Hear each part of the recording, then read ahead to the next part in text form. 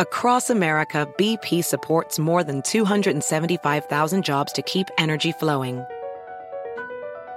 Jobs like updating turbines at one of our Indiana wind farms and producing more oil and gas with fewer operational emissions in the Gulf of Mexico. It's and, not or. See what doing both means for energy nationwide at bp.com/investing in America. VR training platforms, like the one developed by Fundamental VR and Orbis International, are helping surgeons train over and over before operating on real patients. As you practice each skill, the muscle memory starts to develop. Learn more at meta.com/metaverseimpact. This episode is brought to you by Progressive. Most of you aren't just listening right now, you're multitasking. But what if you could also be saving money by switching to Progressive? Drivers who save by switching save nearly $750 on average, and auto customers qualify for an average of 7 discounts. So multitask right now. Get your quote now at Progressive.com. Progressive Casualty Insurance Company and affiliates. National average 12-month savings of $744 by new customers surveyed who saved with Progressive between June 2022 and May 2023. Potential savings will vary. Discounts not available in all states and situations. I don't know if you saw, but Cliff let Tyler call a couple of plays. With Sean, I know, hands out, delegates authority. Would you ever, want to put the headset in and call him the defense? No, I won't call no defense. I was more giving the stunts to the D-line on them 2 minutes. I was out there, giving my calls to them, but they was too tired. They wasn't paying attention to me, so, but I'm like, they ain't looking right here. I'm like, this, they ain't looking right. Yeah, Aaron Donald's getting paid a lot of money, but he's not getting paid enough to call plays defensively. He doesn't want the green dot on his helmet. He doesn't want to do any of that. He just wants to go out there and terrorize quarterbacks as he's been doing for the past nearly full decade, and will do at least through 2024, maybe 2023 with the Rams. That's a sneaky little – keep an eye on that. I think he may only have 2 more years there. They think they got 3. I still think he may only have 2, Chris. But regardless – they know, Les Snead recently said, they're never going to replace him. They're never going to replace him. No one's going to replace him. This guy's one of a kind. There may be another dominant defensive player who comes along, but he's in that Deion Sanders Hall of Fame that we talk about. That's right. That's right. Already give him the jacket made of gold. Right.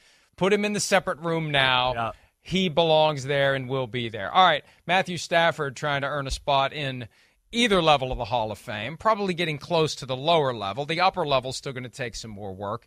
The issue with the elbow, good news for the Rams. Right when it seemed like it was disintegrating and he was going to potentially be out for an extended stretch and he can't practice. Now he's practicing with the team and he's looking good. But don't take it from us. Here's Sean McVay talking about it yesterday. I thought he had great energy, great command all day.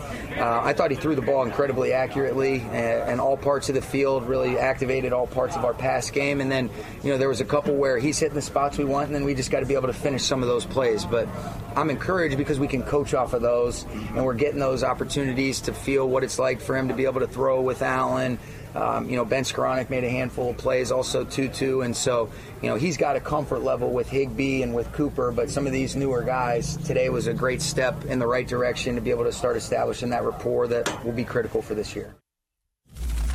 Cooper Kupp had a Veterans Day off, and we talked yesterday about how defenses are probably going to try to take away Kupp whenever and wherever they can this year, so it's kind of good to have a day where you're building rapport with all the guys not named Cooper Kupp, in the event that Cooper Kupp is going to be blanketed come Thursday night, 3 weeks from now, 22 days away from the Bills taking on the Los Angeles Rams. So a much better vibe around the Rams and quarterback Matthew Stafford now, Chris. It sounds like they've gotten this elbow thing worked out. They've gotten it under control. They figured out whatever they needed to figure out, this baseball injury. Yep. They got whatever help they needed, and it looks like Stafford, for now, is good to go. Yeah, it is. It's hopeful. It sounds like I feel like it sounds like it's in the past. They were confident with people I talked to out there that they had gotten on the right track and found some people I think in the baseball world to kind of fix this elbow issue. And when I was kind of told those type of things, there it was 5-6 days later. He was out there throwing, and here we are. What is it? 2 weeks, a little bit more than that. And it seems like it's back to status quo, and there's nothing to worry about. So hopefully they can stay on top of this. hey, we want to see the Rams at their best. And to your point where we just talked about Rodgers, and you just heard McVay talk about it there, he didn't get to work with Allen Robinson in the offseason because he didn't throw. He couldn't do any of that. They were trying to rest this elbow. So they I'm sure are trying to play a little bit of catch up here with trying to gain that rapport and rhythm and timing with guys. We know that is important, but I'm glad it's in the past, and it just makes me more excited for Week 1 because I want to see Allen and Stafford going at it. All right, so let's take a look at this. What's more likely for the Rams offense? They roll with the receivers they have, or they trade for a veteran at some point during the season. What's more likely? Ooh, I mean, I think that there's going to be some sort of move made at some point.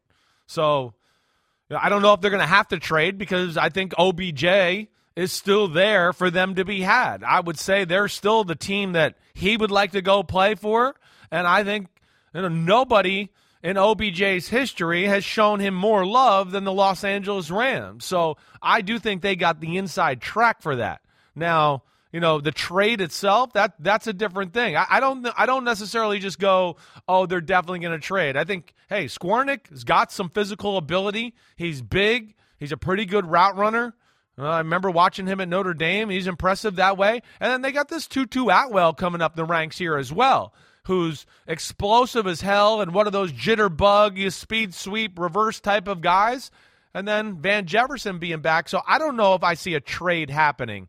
So I guess what would I answer there? I guess I'm selling the trade, but I do think that OBJ could be added, but that's not going to have to happen through a trade. Tutu Atwell is 5'9" and 165 pounds. Isn't that crazy? He's 5'7" and 150, right? Well, I don't know about that. The NFL doesn't embellish too much. It's not the NBA where they measure you with like sneakers on and don't. In the NFL, when they measure you at the combine, they literally push your head down and try to shrink you. I mean, I remember being like doing this, and I remember a guy like pushing my head down, being like, "That kind of hurts. Like, can you get off me? It makes my neck feel weird." So they don't let you cheat some of that stuff as much as I think the public thinks. It's colleges that really BS that. Yeah. The colleges, oh my gosh, I'd look at the game day roster the first time we're in the locker room, and this guy's 6'3", 240, and I'd be like, how about 6'1.5", 205? What the hell are they talking about? So that's where it gets embellished at times.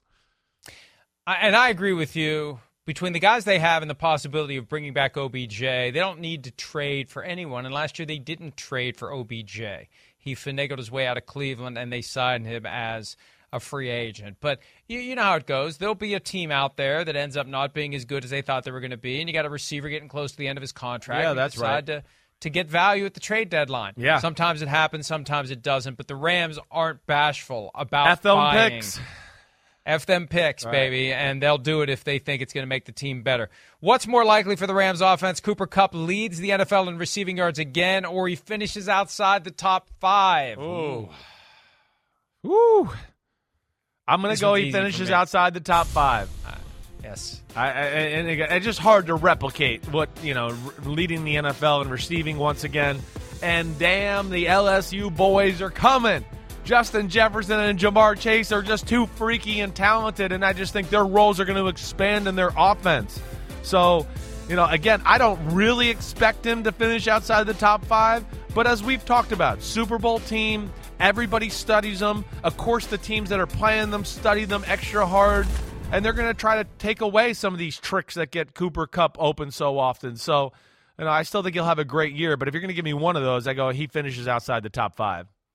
Yeah, I agree with you. I think for the reasons we discussed yesterday and earlier today, the idea that they're going to blanket Cooper Kupp and affirmatively try to take him away, and you've got Justin Jefferson, who'll be the Cooper Kupp of the Vikings offense. Yep. You've got Jamar Chase coming along. You've got guys who want to prove that they're the best, and their offense. I mean, Jefferson had over 1,600 receiving yards with a dysfunctional coaching staff and a revolving door offensive coordinator, and it was another new offense and another new. This is Kevin O'Connell taking the Rams approach to Minnesota. I think if Justin Jefferson stays healthy, it's going to be him, and that's the other side of it too. Cooper Kupp managed to stay healthy all of last year, you never know when a guy's going to get injured. It's a high bar to lead the league in receiving yards. So between the two options, it is more likely in my mind that he ends up out of the top 5 instead of leading the league for the second straight year. Yeah, and Allen Robinson being there, I would think is going to take some of his targets away as well. I mean, Allen Robinson's really talented. I mean, he's a bona fide number 1 wide receiver in the NFL. He's just been on some crap teams and crap offenses, so people don't know. So I can imagine, a little Rams on Rams crime there as far as taking that away or taking some catches away from Cooper Kupp. But, I think you hit it spot on. There's some young, talented guys and some different offensive situations that I think are going to challenge that top receiving spot. Next one, shifting to the running backs. Cam Akers returns to his pre-injury workhorse role. Remember, he tore an Achilles tendon prior to training camp last year, came back very late in the season, but he's still working his way back to what he was as a rookie in 2020. Or Darrell Henderson leads the team in rushing this season. What's more likely? I'm going to go with Cam Akers returns to, the workhorse role. He's clearly the best running back they got on their roster. I like Darrell Henderson, but he's a nice guy to come off the bench, spell him, a little smaller, maybe a hair quicker in some ways. But Akers, man, he runs through tackles. He can break tackles. He's a home run hitter. I think he'll be the guy for them, more times than not. I agree with you completely, and they're going to need it, I think, this year if there is that conscious effort to slow down Kupp and the rest of the passing game. Last one. What's more likely? The Rams are top 5 in points per game this season, or they fall outside of the top 10. Now, for context. Yeah. They were top 2 in points per game in Sean McVay's first 2 years in L.A. Since then, 11th in 2019, 22nd in 2020, and 7th last year. Are they top 5 or outside of the top 10? What's more likely? I'm going to say if I got to choose between those two, I'm going to say top 5. I don't think they're going to fall outside the top 10. I don't. Just between McVay, the system he's got, his imagination to create some big plays, Stafford being in year 2. We've talked about some of the receivers. It's still pretty talented. I have a hard time thinking they can fall outside the top 10. So I'll go with the top 5 in points per game. Yeah, I agree with you. This is one of those what's more likely that has a gap that we'd kind of be tempted to pick. Yeah, right. If I could choose 1 through 5, 5 through 10, or outside of the top 10, I'd go 5 through 10. But between the two, I agree. More likely top 5 than out of the top 10 because of McVay, because of Stafford, because of what we know they can do, even though they are in a difficult division. Speaking of decision, I'm getting ahead of myself. A decision is still pending in the Deshaun Watson appeal. There is one specific thing that is keeping the appeal from being resolved 2 weeks after it was filed. We'll discuss that when this Wednesday edition of Pro Football Talk Live continues right after this.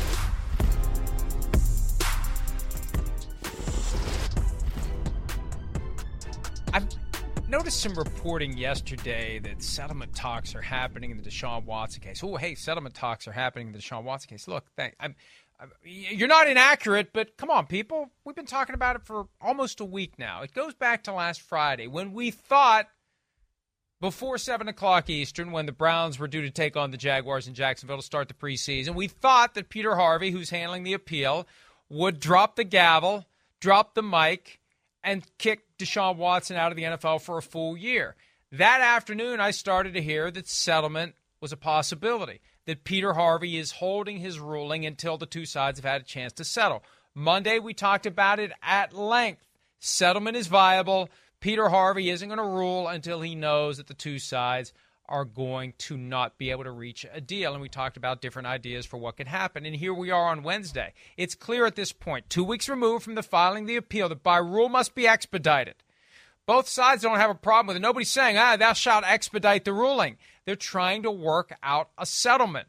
And Peter Harvey, who is essentially controlled by the NFL here, he knows, I'm waiting to issue the ruling until I know that the settlement possibility has hit the brick wall and it's not going to happen. Now, I don't know how difficult it is to get to the end of this. You're talking about 8, 9, 10, 11, 12 games. That's your range in my mind of the total acceptable potential games that Deshaun Watson would take without Peter Harvey issuing a ruling. And then it comes down to how much money. He reportedly is willing to pay $5 million. How much more than 5 will the NFL want? Do they want the full $10 million that he made last year when he didn't play? So, Chris, I think it's 8 to 12 games, 5 to 10 million. And at some point, they just have to reach a decision. And here's the problem. Because they control Peter Harvey, there isn't a real deadline.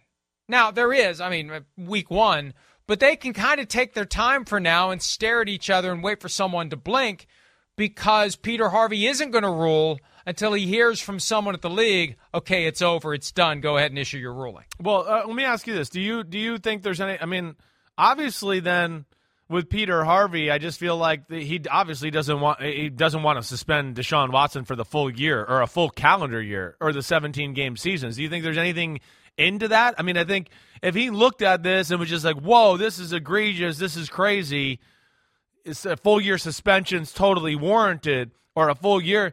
I think we've already got to that. So I guess to your point, I heard you kind of say you think 8, 10, 12 games, but do you think there's something to that there? This is Peter Harvey and the NFL being in lockstep, even though they aren't.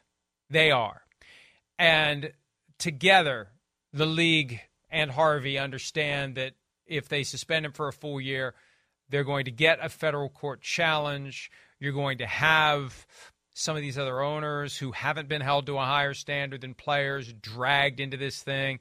My understanding is there are other factors the league is concerned about. I don't know what they are yet, but the league is trying to avoid a federal court challenge to the Deshaun Watson case. And part of it, too, is, as Paul Tagliabue proudly said when he was the commissioner, all's well that ends. There is something to be said for bringing this to a conclusion and not having AP story after AP story and a topic on TV shows and first block of radio programs talking about the latest development in the Deshaun Watson litigation, and there's a hearing coming up, and will they get a preliminary injunction? Will he force his way back onto the field for week 7, and what other names are going to be dragged into this? What other arguments are going to be made? There's a point where you just want it to end. But if it's going to end, Chris, it's got to be with enough of a punishment that the league is insulated from the criticism. 8 games, you're not going to avoid the criticism. It's got to at least be 10. It can't be less than 10. And they better do a damn good job of explaining to everyone that the fine simulates last year being an unpaid suspension. So it's 10, if that's the number this year, plus whatever the fine translates to from last year. And if he's fined $10 million, hey, you missed 17 last year and you didn't get paid for them, and you're missing 10 this year. That's 27 games. If they sell it that way, they may have a better chance of getting people to accept it. Yeah, I understand. I don't know if people are going to really accept it. I don't know. I feel like 10 is still going to get tremendous backlash. They're kind of in a no-win situation there. And again, I think more people are on that side of the fence than, whoa, it should be less than 10. So that's where I think they're going to get it no matter what.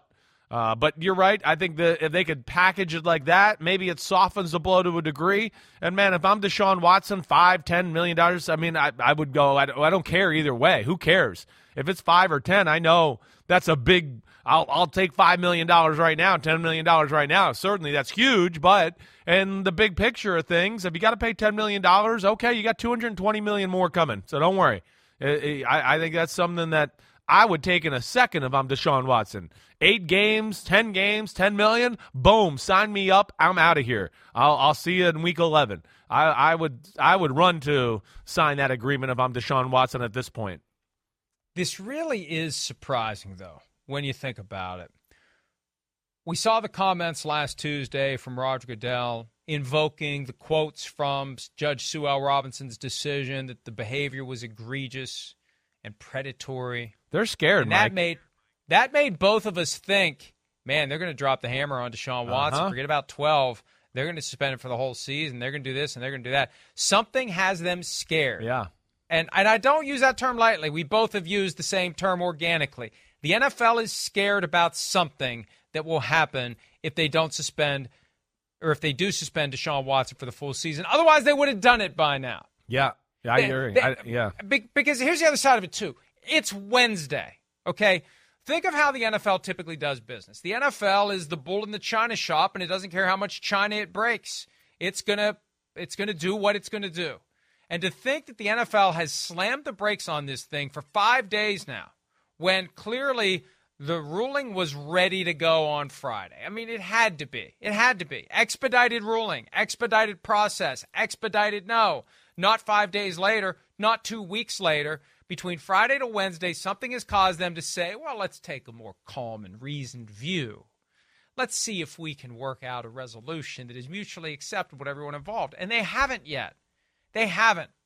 And they apparently haven't yet said, hey, you either take our offer by noon Eastern today or we're issuing the ruling at 12:01. They haven't gotten to that point. So I think our instincts are right here, although we thought our instincts were right a week ago, and maybe both things are true. They were ready to go, but something happened that has caused them to be scared. And I think they're scared right now of doing it. They're scared of what's going to happen next. I mean, it seems like it. I'm shocked that it's gone this far.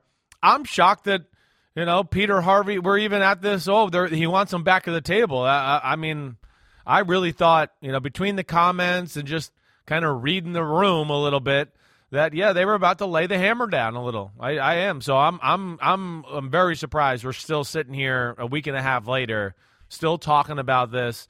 And obviously there's something. And I don't know what that is. All we can do is speculate. But, as we've speculated all offseason, I think it's got to do something with the owners and some of the issues they have and a double standard. And that's got the NFL backpedaling a little here as we try to figure this whole situation out. I also wonder whether or not they're paying very careful attention to the reality of the backlash to Deshaun Watson playing on Friday night. And yes, there was the profane chant from the folks in Jacksonville, and that went viral on social media. But remember, there is a real disconnect between social media and real life. Definitely. And at a certain point, you just got to forget about the little messages that pop up on your phone and focus on what's really happening. What's really happening here? He played on Friday night, and the earth continued to spin on its axis. Right. There was not this widespread outcry and indignation from the media at large about the fact that Deshaun Watson was allowed on a football field. So I think that before they get themselves into the potential jackpot of a federal lawsuit that will target owners who have not been adequately punished or punished at all, or investigated properly for their wrongdoing, I still think that whole Cowboys voyeurism thing is more problematic than the Robert Kraft stuff, because it's an example of alleged misconduct against women, and in this case it has been unexplored, uninvestigated. It's incomplete, and the NFL wants to keep it that way. I don't know how you can justify not getting to the bottom of what happened in 2015 when it wasn't reported to the league by the Cowboys, and the league ignored it when the reports came out earlier this year. I just think that's one of the things that has the NFL concerned. Mm-hmm. But it's the balance of, hey, maybe it won't be so bad if we agree to 10 or 12 games. Yeah. Twitter will lose its mind, and there'll be statements from different, and Tony Busby will do another, but we'll get past that.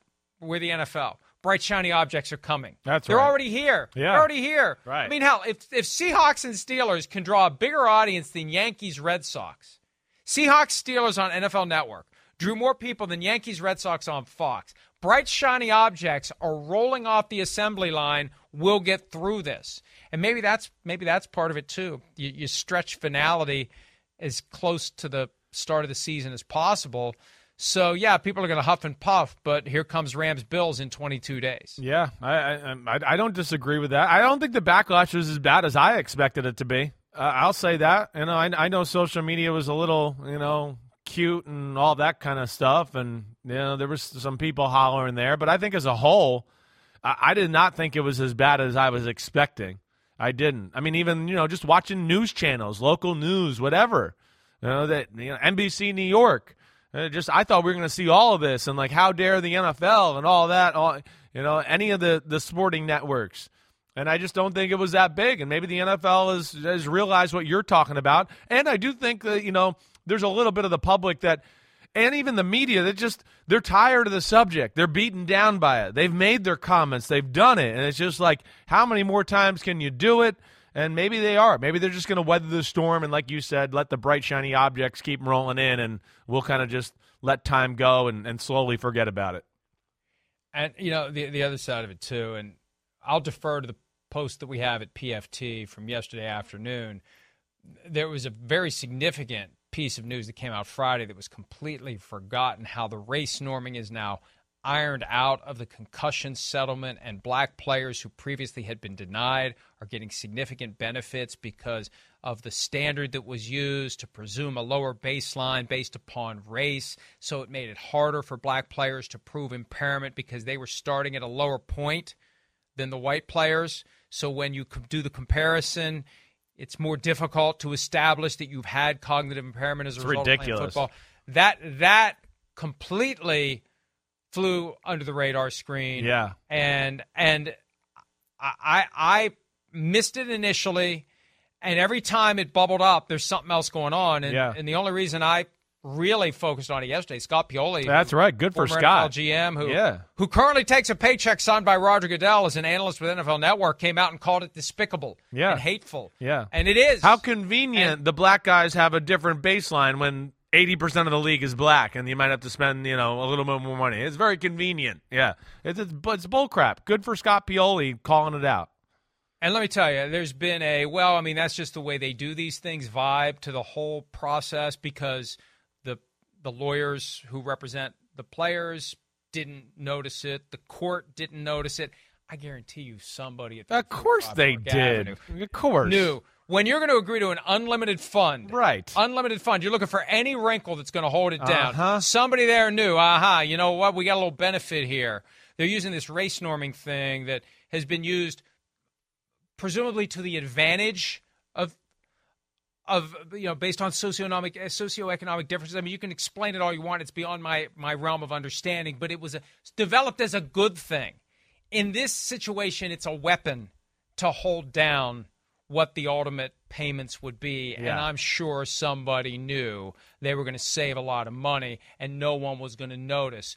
Good for the players and their lawyers who pushed this thing and pushed it hard and got the settlement reopened, got this fixed, and that came to a head on Friday. And that was completely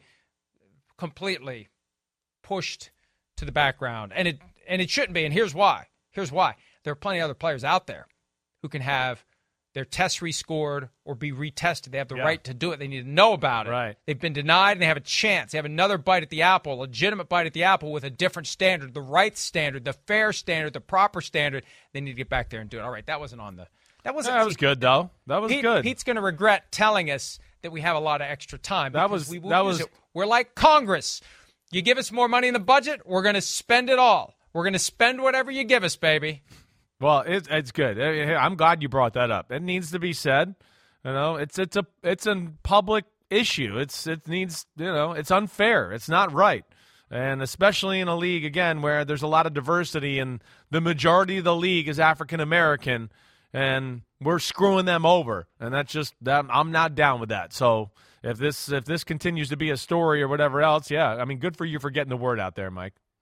The good news is it was caught and it was rectified, but the story isn't over until the word really is communicated to anyone out there.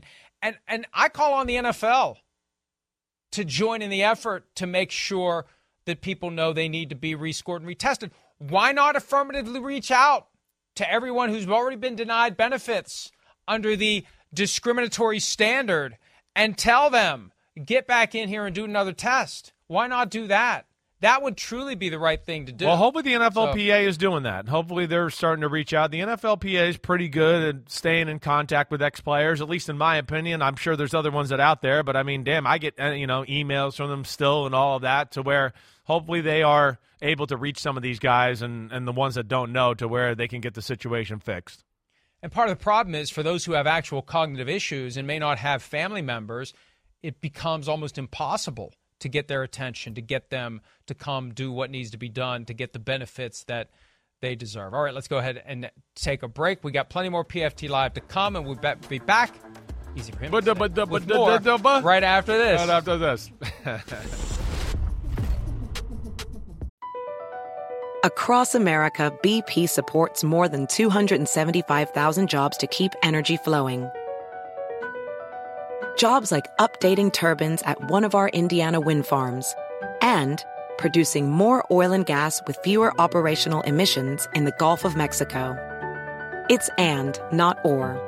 See what doing both means for energy nationwide at bp.com/investing in America.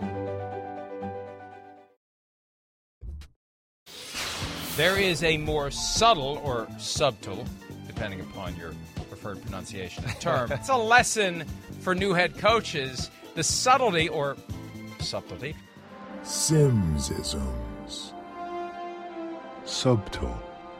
Drew got more opportunities. I think he's subtle, excuse me? Subtle. Subtly. Damn B is silent. Nor could he move around in the pocket and kind of make those, real subtle. Timeout. Haven't we been over this before? Subtle? Did I say subtle? You said subtle. Yeah. You said subtle. I thought I did. Yeah, nothing subtle about your command of the English language, that's for sure. Simsisms.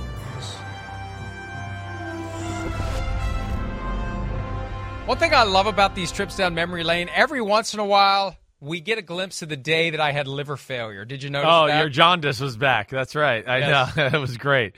And I look at some of those clips and I go, damn, I don't know. I like my old haircut better. I think I need to just tell my mom and my sister and my wife to shut up and go back to the haircut I liked.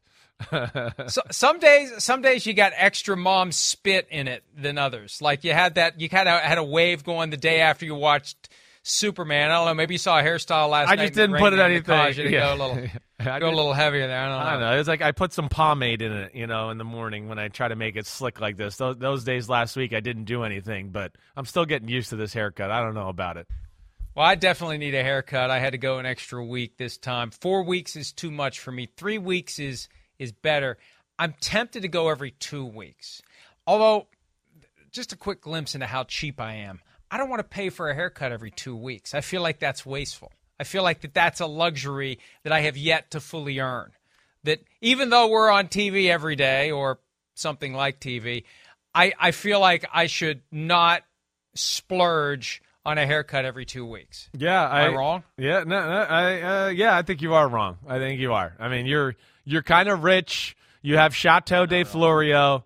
I'm sure the haircutter's not that far. Hair. All right, I'm sure the haircutter's not that far from the house, and you're on TV every day. Yeah, I think two every other week's good. You could do that. You can pull that off. All right. I just know that it's a lot easier to get ready for the show when my hair is shorter, and I'm grateful that it's still there at 57, but it can get to be a pain in the ass when we get up onto that 4th week, which we are at right now. I will get it cut. Spoiler alert, on Saturday, if I remember to wake up. George Pickens has woken up. The rankings here of the Offensive Rookie of the Year. He's gone from plus 4,500 a month ago to plus 2,500 a week ago to now plus 750. I'm not making that bet. I'm not. I want somebody that I know is going to get the football, that I know is going to have opportunities. I don't know how many opportunities he's going to have with Najee Harris. Yeah. And Chase Claypool. Right. And Deontay Johnson. And who's going to play quarterback? I think the guy's got the potential to be great, but I don't think that he's Offensive Rookie of the Year material. This is just people discovering the guy and making a bet at a time when the odds were low, and now they've driven the odds to the point where no one should take plus 750 odds for George Pickens. No way. Yeah. Where's Dameon Pierce? He's not on that screen, so he's lower than plus 1,300. I'd go Dameon Pierce before any of those guys on the screen. I hear you. You got to go with the guys you think are going to get the touches, like you said. So that's going to be important. And, there's some other guys, too, that are rookies who haven't got to show themselves yet, where, like, the Christian Watsons of the world with Green Bay, where I think, if he's got a hold of the offense, and we know they have some receiver questions there, he could be a guy that kind of jumps on the scene as well. So, Pickens, I have a hard time getting behind that because, like you said, it's Najee Harris touches. Those two other receivers are damn good. They got a good tight end. So that'll be hard that way. By the way, Dameon Pierce, 22-1 plus 2,200. That won't last.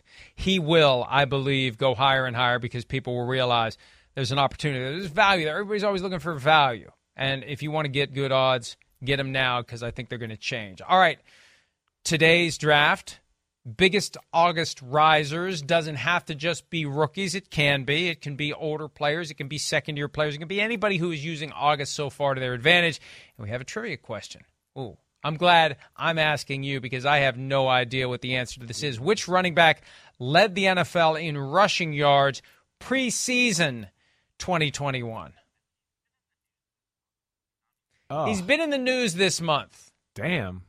Well, I was going to pick Ramondre Stevenson from the Patriots, so I'll just go with that. Wow. Boom. You've got it. Well, Boom. remember he showed off in the preseason last year. In one of the games, he had like a 90-yard touchdown run, right? So that was the only run I could remember from last preseason, and that's why I went with it. So, yeah, I got lucky there. But that's a rookie. You know, it's not a veteran or a guy that's a proven commodity. It's almost always a young guy. Josh Jacobs. Josh Jacobs. Well, yeah. He's learning the hard way. It's not always an easy path when it's year 4 in the NFL. All right. I don't know who I'm going to go with here. You know who I'm going to go with? Because I'm going to go with the first pick in the draft, Trayvon Walker. I am. Yes. Oh, no, he doesn't get enough sacks in college. And, you know, you and I, we beat that horse to death in telling everybody he wasn't asked to do that in college.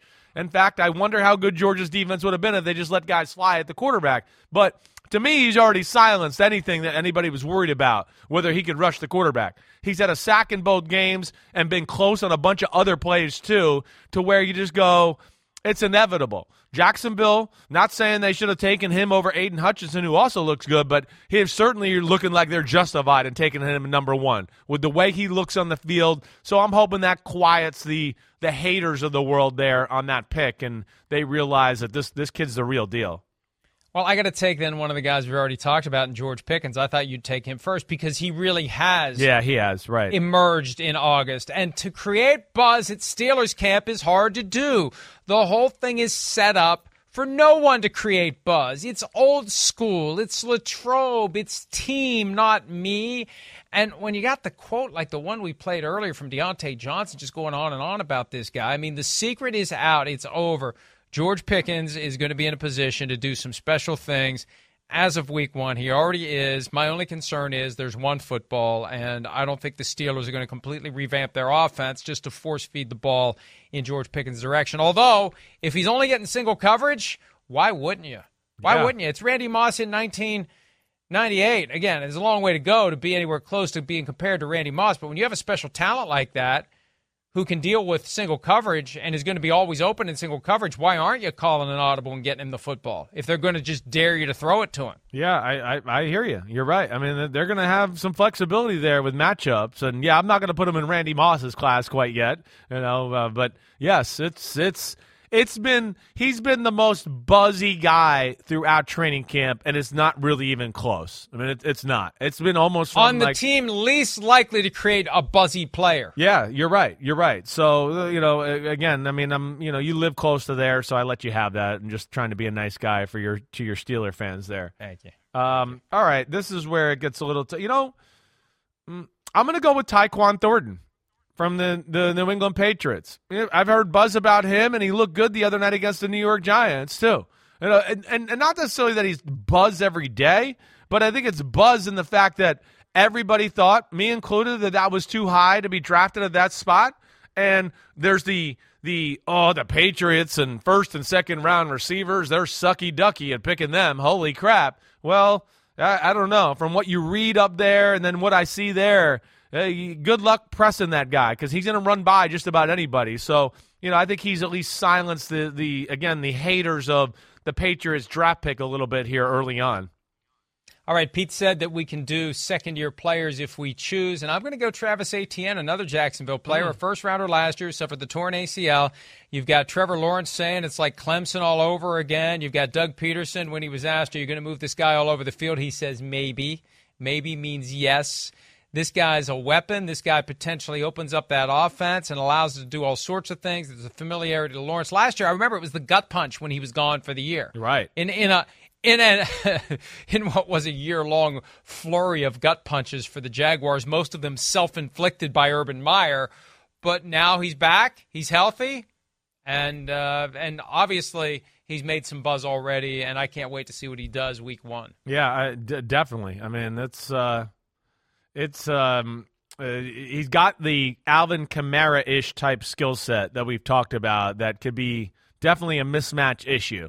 And I'm excited to see what he's got. He's certainly in the game, got some explosion, and can get to that line of scrimmage in a hurry. He does look smaller than I expected, but again, he's not going to be, I think, a bell cow between the tackles, 28 carries a game type of guy. He's going to be more like the Alvin Kamara. A few runs there, screens, split him out receiver, do all of that, and he certainly created some buzz. I think I'm going to go with Dameon Pierce, the guy we talked about, early on. I mean, Dameon Pierce, from really the get-go, you heard same kind of things, not maybe George Pickens-ish, but impressed everybody, and to the point where, they gave Marlon Mack a little bit of money to be the starter, but I just think, it's so apparent to me when you turn on the film of the game last week that he's clearly their best running back. And, again, I don't know if they let the veterans start the game and Marlon Mack just to let him be the starter, and they might trust him in pass protection, but I'd be shocked if this guy doesn't get the majority of the carries. And really, actually, I think I'd be shocked if he isn't the starting running back in general. Last one for me, and I don't want to make life for our friend Mike Vrabel any more complicated, but you made the point earlier this week. Malik Willis gets yanked during a drive.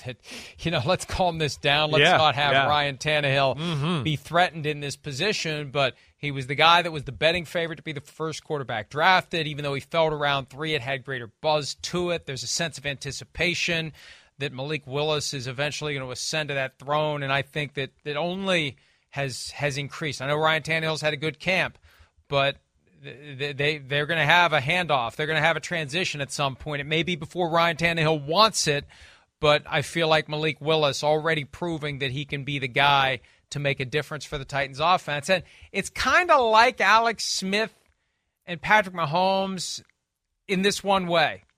You get to a point where you feel like your current quarterback is taking you as far as he's ever going to. Yeah, I hear you. And he's never going to get you any farther. And if we're ever going to get farther than divisional round, we need a different quarterback. And maybe that's how those 3 interceptions from last year resonate into the draft, resonate into 22, and maybe set the stage for Malik Willis to be the guy by next year. I really like the way he looked. That's all I can say. I know it wasn't perfect.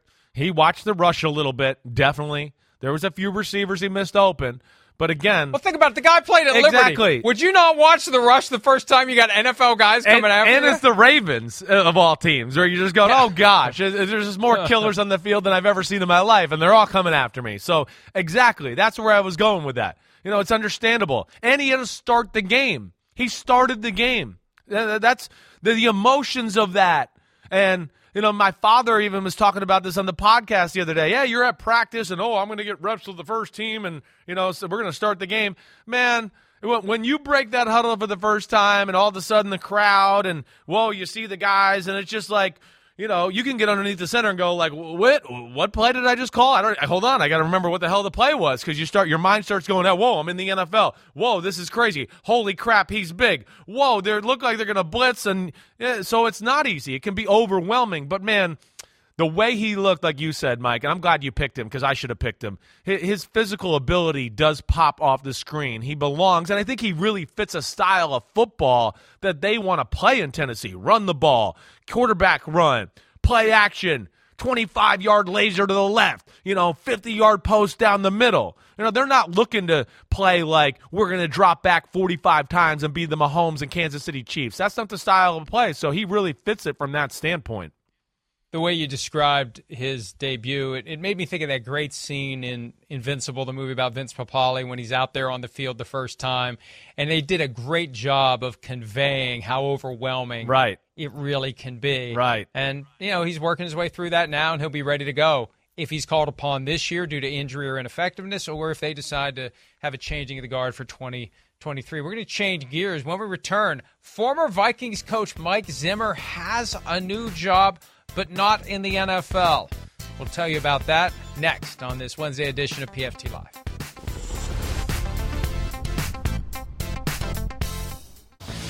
Maybe there's another opportunity out here that Coach Mike Zimmer is an analyst with Jackson State. How about that?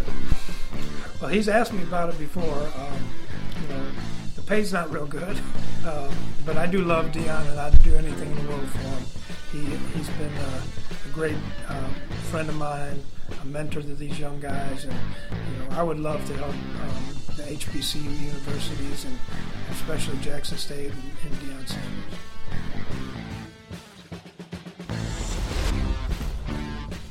Mike Zimmer, from head coach of the Vikings for 8 years to an analyst for the defense with Jackson State, working with Deion Sanders. They were together in Dallas from 95 through 99. The entirety of Deion's time with the Cowboys, Mike Zimmer was the defensive backs coach. So there's a strong bond there. And I think it's great.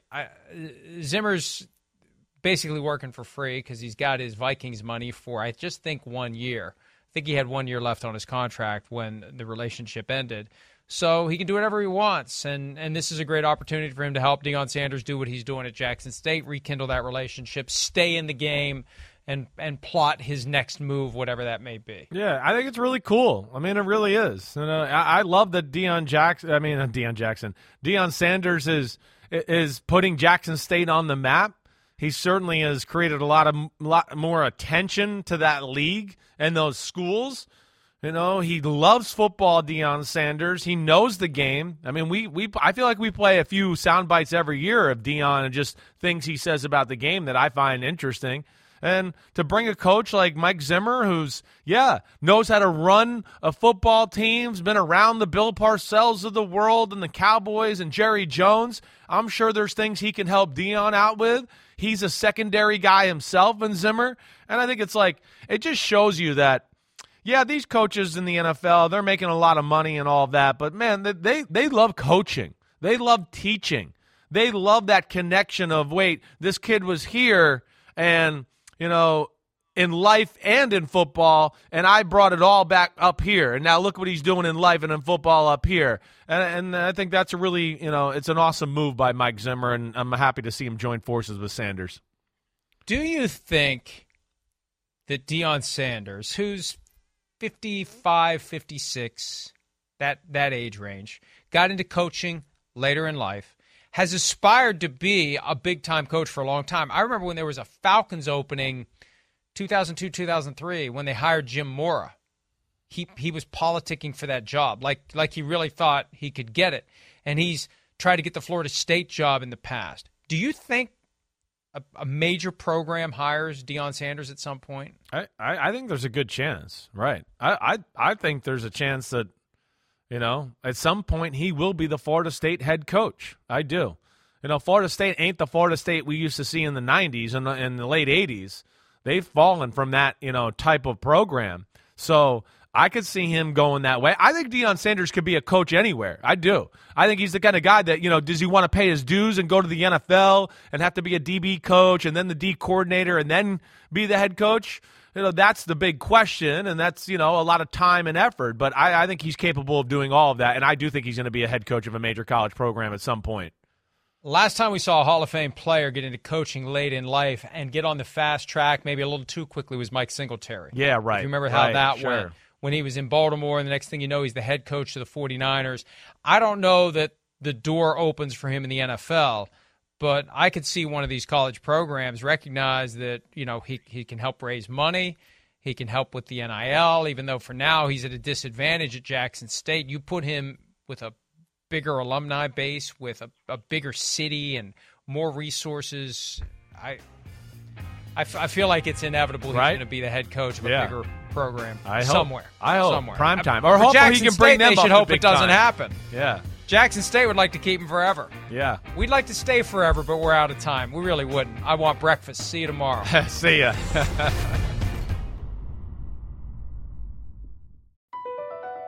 BP added more than $70 billion to the U.S. economy in 2022 by making investments from coast to coast.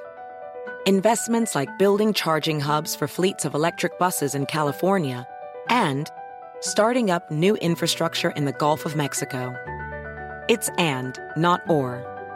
See what doing both means for energy nationwide at bp.com/investing in America.